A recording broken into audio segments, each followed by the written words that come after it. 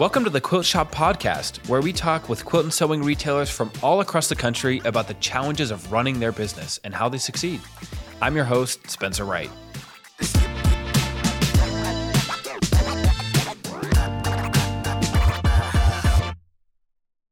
Hello, and welcome to another episode of the Quilt Shop Podcast. I've got Karleen Huggins here from the sewing studio in Portland, Oregon. Karleen, how are you doing today? I'm doing great. Thank you. Okay, so Karleen, to kind of get us started, tell us a little bit about maybe the history of the sewing studio and how you got involved with that. Sure. Sewing studio originally was a brick and mortar up in Spokane, Washington, operated by a gal named Luann. She had a brick and mortar for many years and then ended up with breast cancer and passed away. And her husband and daughters tried to rent it for a couple of years, and then ultimately decided that it wasn't sustainable by them.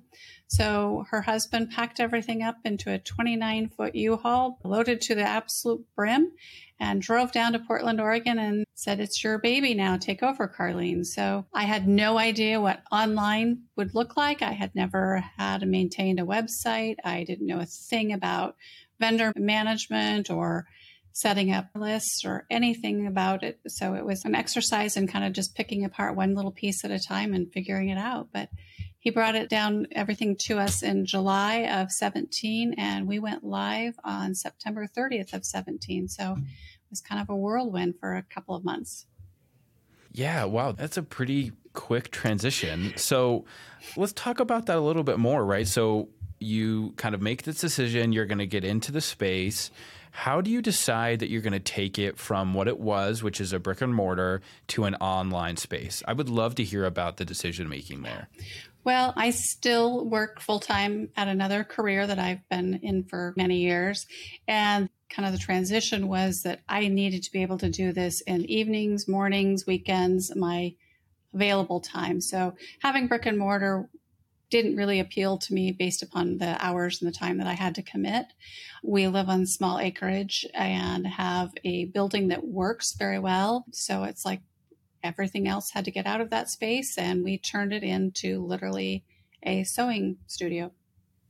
Amazing. So I think it just kind of was natural, right? If that's kind of what I'm hearing, is that like everything kind of set up and it was like the best thing for me and for this business for the future is to go online, right? Exactly. And I'm sure that came with a number of growing pains of how to run an online store and, obviously shipping and receiving and vendor management, kind of like what you mentioned. And maybe we'll talk some more about that kind of later on in the show. But anyway, super fascinating to kind of go. And I mean, 2017, right? You're obviously past any of the .com boom, but pre-COVID, which is when a lot of stores really went online, right? That's when we saw a huge surgence of, just small businesses, medium-sized businesses trying to build an online presence, right? And you had kind of already established that pre-COVID. Is that correct? 100% correct. I'd love to say that I had some wonderful crystal ball that I was going to, be ahead of the market, but no, it was just logistics and how many hours and time of the day that I had available to spend. And again,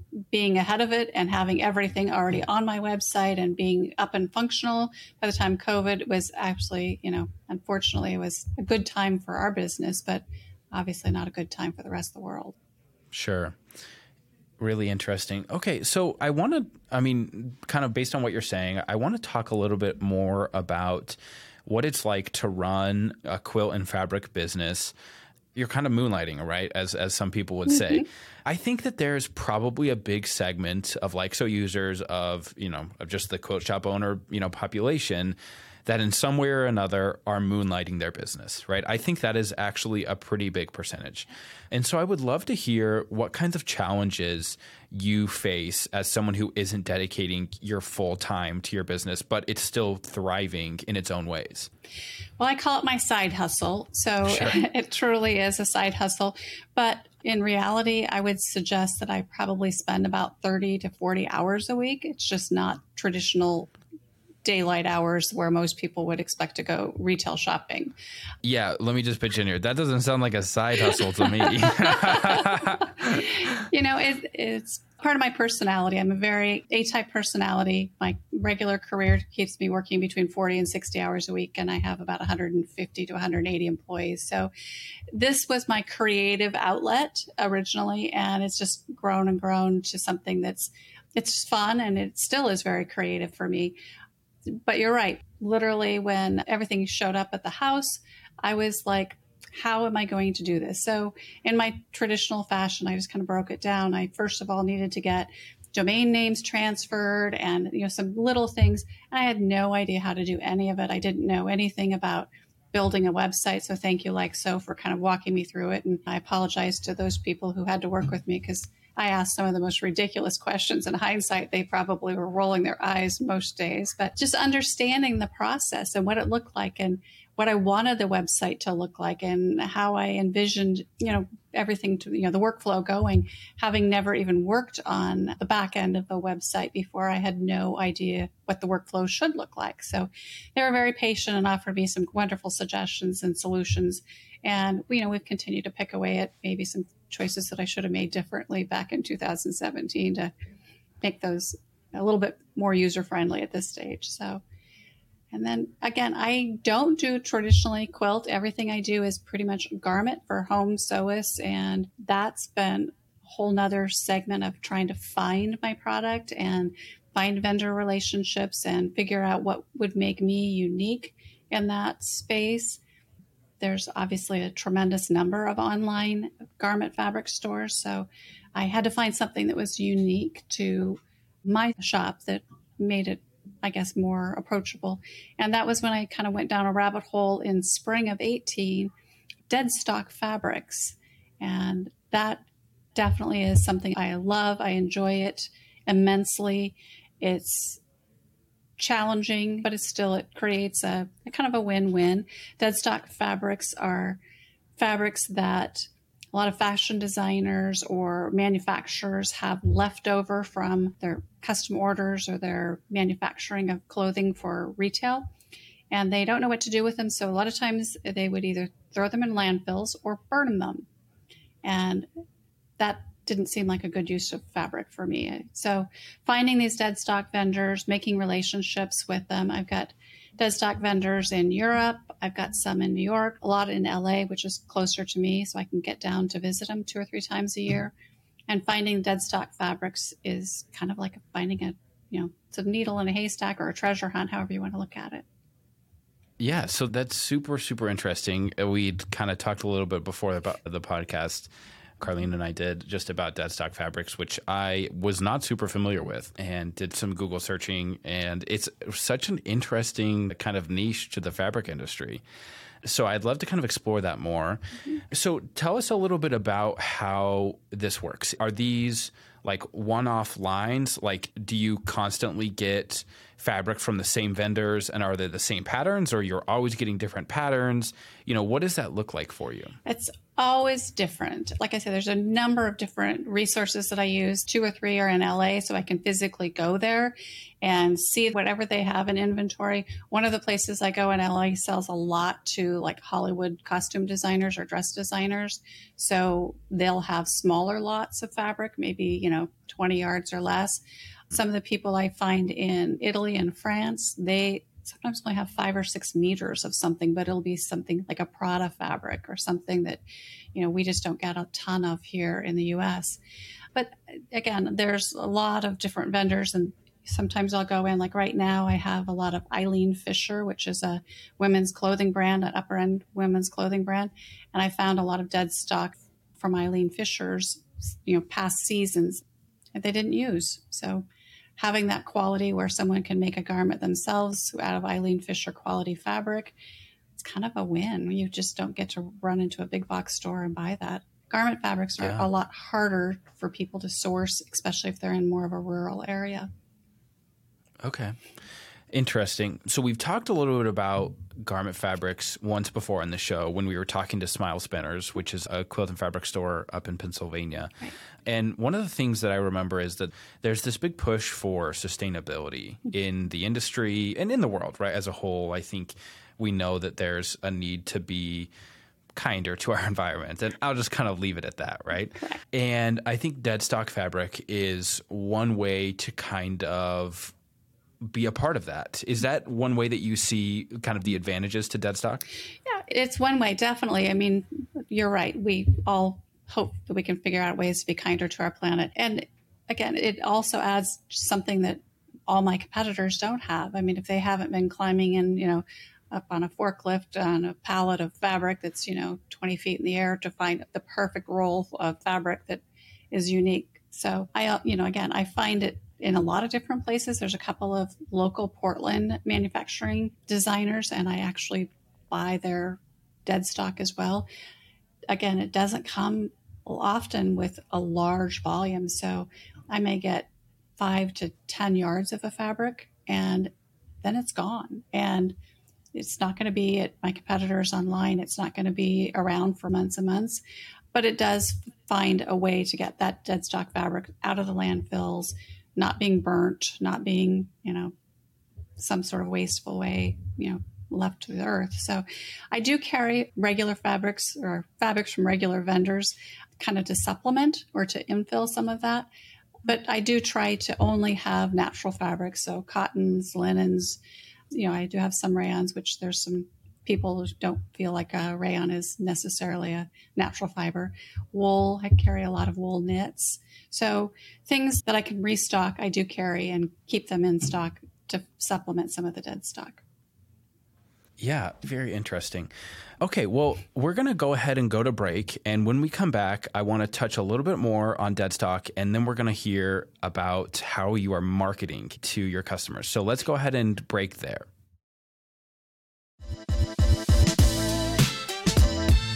Today's episode is sponsored by Like So. Like So helps quilt and sewing stores manage all the pieces of their business.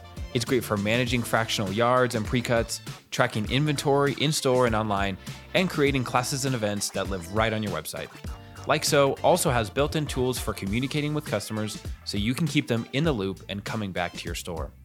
The Like So system integrates with some of the biggest names in the industry, like Moda, Checker, Michael Miller, and more to make your processes seamless and incredibly easy. Like So does all this and more. For listeners of this podcast, Like So is offering 50% off your startup costs. Click the link in the description or call 385-336-0698 to schedule a demo and redeem this offer. And now, back to the show.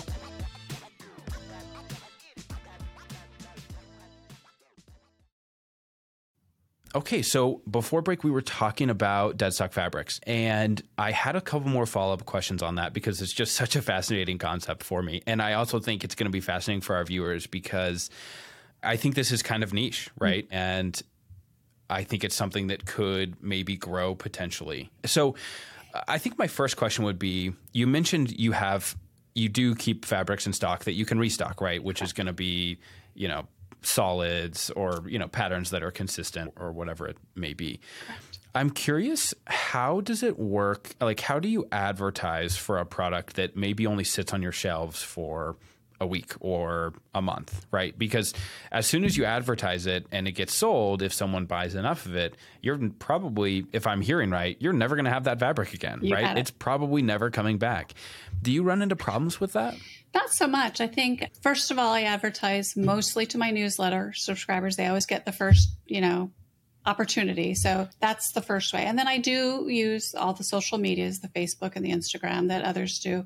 But newsletter subscribers always get the first, leaked information, a new fabric is, check out the newest fabrics or whatever. So they get the first piece of information on that. And then Instagram, Facebook, that's how most people find me. Yeah. Okay. So, I'm kind of thinking about it. Like, I don't know if this is a good parallel, probably not, but I'm thinking a little bit Black Friday-esque, where there's this like kind of demand that not necessarily in pricing, but in product that it only exists once and it's never going to exist again. So it kind of drives this, like the uniqueness of the product is going to drive a little bit of consumer behavior, right? That they say, okay, well, if I don't buy this fabric now, I'm never going to be able to, yep. Right? And I think that's part of, we've gotten into this as consumers, and I don't view myself as like a big consumer, but, just as consumers as a population, I think shopping as a whole has become so convenient, right? Like everything is always available and there's no need to like make an impulse decision. I think they still happen. You know, the internet has driven, you know, impulse decisions, you know, very high. But I think at the same time, right, like if I see a pair of shoes or I can search something by a SKU number in Google and every single place that sells that item is going to show up, right? And I can see 15 different places that sell that exact product. And so I have no incentive to purchase now, right? I can always wait. I can research further. And I think to some degree that could be detrimental to businesses in which people are really methodically buying. I don't know if you see that in your business. I do see that when I have like a new launch of like recently I just got some wool interlock knits that are a dead stock and they're amazing quality. But the first day I actually put it out past the newsletter subscribers and put it onto Instagram, there were orders coming in where people were buying, you know, like 5 and 6 yards of each color. And oh my gosh, you know, and I don't know what you're going to do with all of that, but if, you know, there's obviously some demand for it, but it's kind of fun to think, oh, gee, I picked something that other people like. And, you know, I learned a long time ago, a dear friend of mine, she's still a great friend, and she also had an online fabric and yarn store. And she said, Karleen, don't buy anything that you're not going to love because you may end up wearing it for the rest of your life. So, you know, if I don't want to see something on every family member in the same fabric, I better not buy it. So I do try to pick things that I think are of great quality and something I would wear and I would sew with, and that if I had to wear it for the rest of my life, I could live with it. Yeah. What a great piece of advice, right? I mean, that's probably, I think, you know, apart from kind of the dead stock niche, I think that's a good lesson for everyone, right? That especially within the quilting and fabric space, right? That like, since it is so useful, you know, if you pick something that you're like, well, I hope that this will, you know, I hope this will take off. If it doesn't, then, you know, what's next, right? Everyone's going to be wearing yellow and blue striped clothes for the rest of my career, huh? Yes, exactly. Okay, so let's kind of shift gears here a little bit. I want to talk about, I guess, what would you say is one of the more difficult parts of being a fabric retailer, especially maybe in the garment and fabric industry? Well, I think there's great competition, but I think that's the same in quilt or in garment fabrics. Just the competition is fierce, and there's a lot of wonderful shops. Portland is a mecca for fabric stores. I don't know. I mean, people who are fabric zealots, they probably know all the great spots in Portland, Oregon. And because we have, you know, Jansen and Pendleton and all those things here, we've got amazing, you know, mill-in pieces available too. But I think the hardest part is just, you know, kind of getting out there, being ahead of it. And the thing that I've always focused, I think this comes from my real career too, is customer service. To me, if somebody places an order, they've given me their money, they've asked me to do something for them. So for me, getting that product out within 24 to 48 hours max is important. And that's just a huge piece for me, that customer service. I can't control what the post office does or UPS if that's what we end up using, but my job is to get it to them as quick as possible, because like you say, when they're online and they're shopping and they're kind of in this excitement stage, I want them to get that fabric and be excited about it the day they receive it too. Yeah, I mean, that's certainly so applicable in the way that you feel about a purchase, right? Because if you make a purchase and it says this will be there in 21 to 28 days, you know, in 14 days, you're probably not very excited about it anymore, right? You've moved on to something else. You have, because typically you buy something for use soon, right? Most people don't have the foresight to shop for themselves, you know, a month out. And so that fast, you know, kind of turnaround time is really helping the customer experience, and also probably aiding in return customers, right? If they know that you're reliable in the amount of time that it takes from, you know, click buy to it arrives at my doorstep, because that is so crucial here, right? With you being an online exclusive business, is you don't actually get that in-person validation, right? Like everything that you're doing is via email, via your website, your social media, you know, and obviously to a degree, the amount of time that it takes for, you know, a package to ship from your door to theirs. Yeah. One of my favorite things is when I get either an email or an Instagram or Facebook message back from a new customer saying, hey, I got my fabric. I love it. I'm excited to sew with it. Speed was wonderful. Again, customer service is kind of the nature of what I think I have to offer: exceptional customer service to every single purchaser. They have a question they want, to talk about. Can you sit this fabric next to that fabric and send me a picture so I can see the two of them together? If I make this blouse out of, this and these slacks out of that, does it match? Does it work? I'm happy to do that. I think, online fabric buying, especially when you're talking about something you're going to wear and put on your body, the color and the tones are really important, and everyone's monitors being so different, it can be a little bit, overwhelming. So I'm always happy to help people and answer questions. And, a lot of new sewists will even say, hey, is this fabric a good weight for sewing this garment or that garment? And, if they pick something that I think that's going to look really kind of stiff and not comfortable, maybe you want to pick something a little bit, lighter weight or something. Happy to help and give them my thoughts or my opinions before they invest in fabric and they go, oh, this wasn't what I hoped it would be. Yeah, sure. I love that. I love the customer experience side of being an online retailer, but not being a faceless online retailer, right? Like, you are present. You are the business still, yep, even though it's online. Okay, so as we kind of continue to talk about this, I'm curious, what have you noticed about customer shopping behavior in the last couple of years, and particularly around, garment fabrics and fabric shopping? Obviously, I really like to talk about the industry and kind of keep my finger on the pulse of the fabric and sewing industry. And from your point of view, being a dead stock, not exclusively, but, a big part of your business and in a garment fabric retailer, what's your feel on, kind of customer shopping trends? Well, I think COVID was certainly an anomaly. That first March of 2020 was definitely the biggest month Sewing Studio has ever had. People kind of hunkered down and said, okay, what am I going to do with my time? So since then, I think we've gone through some ups and downs where, summertime tends to be a little bit slower just because people are able to be outdoors, not hiding behind the snow. But I think the community that I cater to still is all about natural fibers. They want to do whatever they can that's sustainable. And the natural fiber world is kind of where home sewists definitely seem to be focused. I don't tend to carry anything that's all polyester. And sometimes I have a poly blend in something just to add a little bit of structure. But yeah, I think people just really, my customer base anyway, they really are focused on sustainability, and the dead stock appeals, but also the natural fiber piece definitely appeals. I also sell a lot of indie patterns, so people tend to support the indie pattern designers. I don't sell any of the big four. They can get those pretty easily from a million different places. So I support some of the indie designers and some of the notions that go with sewing. So in theory, they should be able to buy most everything they need for the project. A lot of home sewists are in areas where they don't have access to any sort of reasonable space to go get interfacing or thread or buttons. So having kind of a little bit of everything helps them.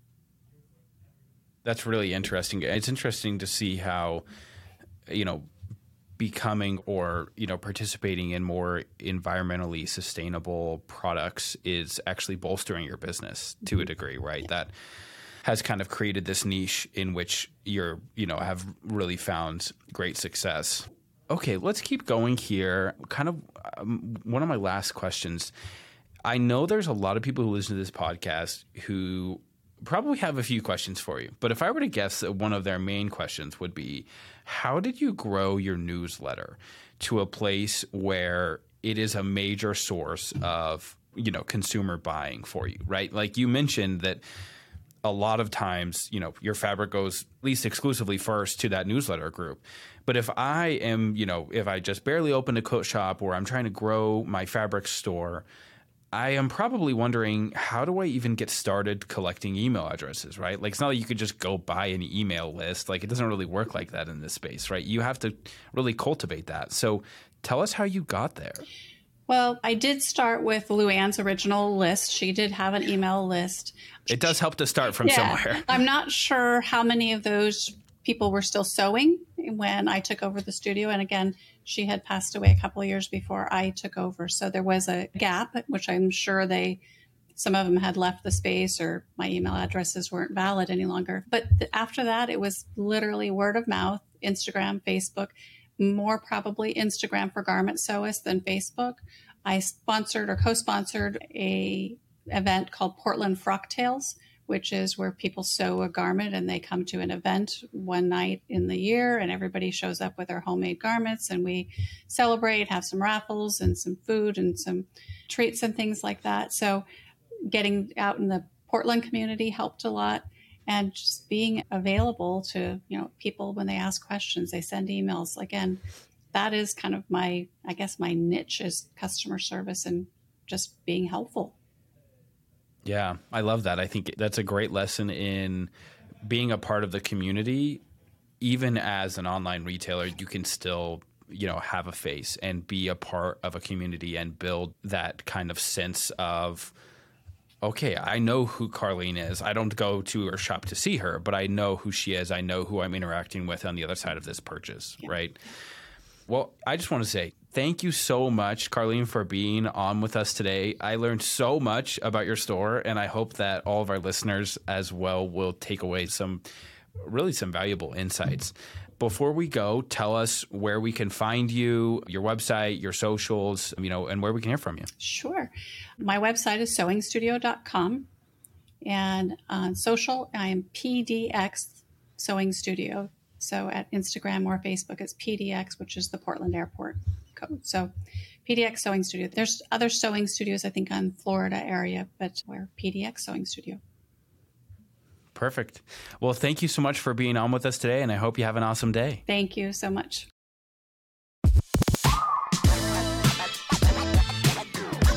Thank you for listening to The Quilt Shop. Be sure to subscribe on Apple Podcasts, Spotify, YouTube, or wherever you get your podcasts.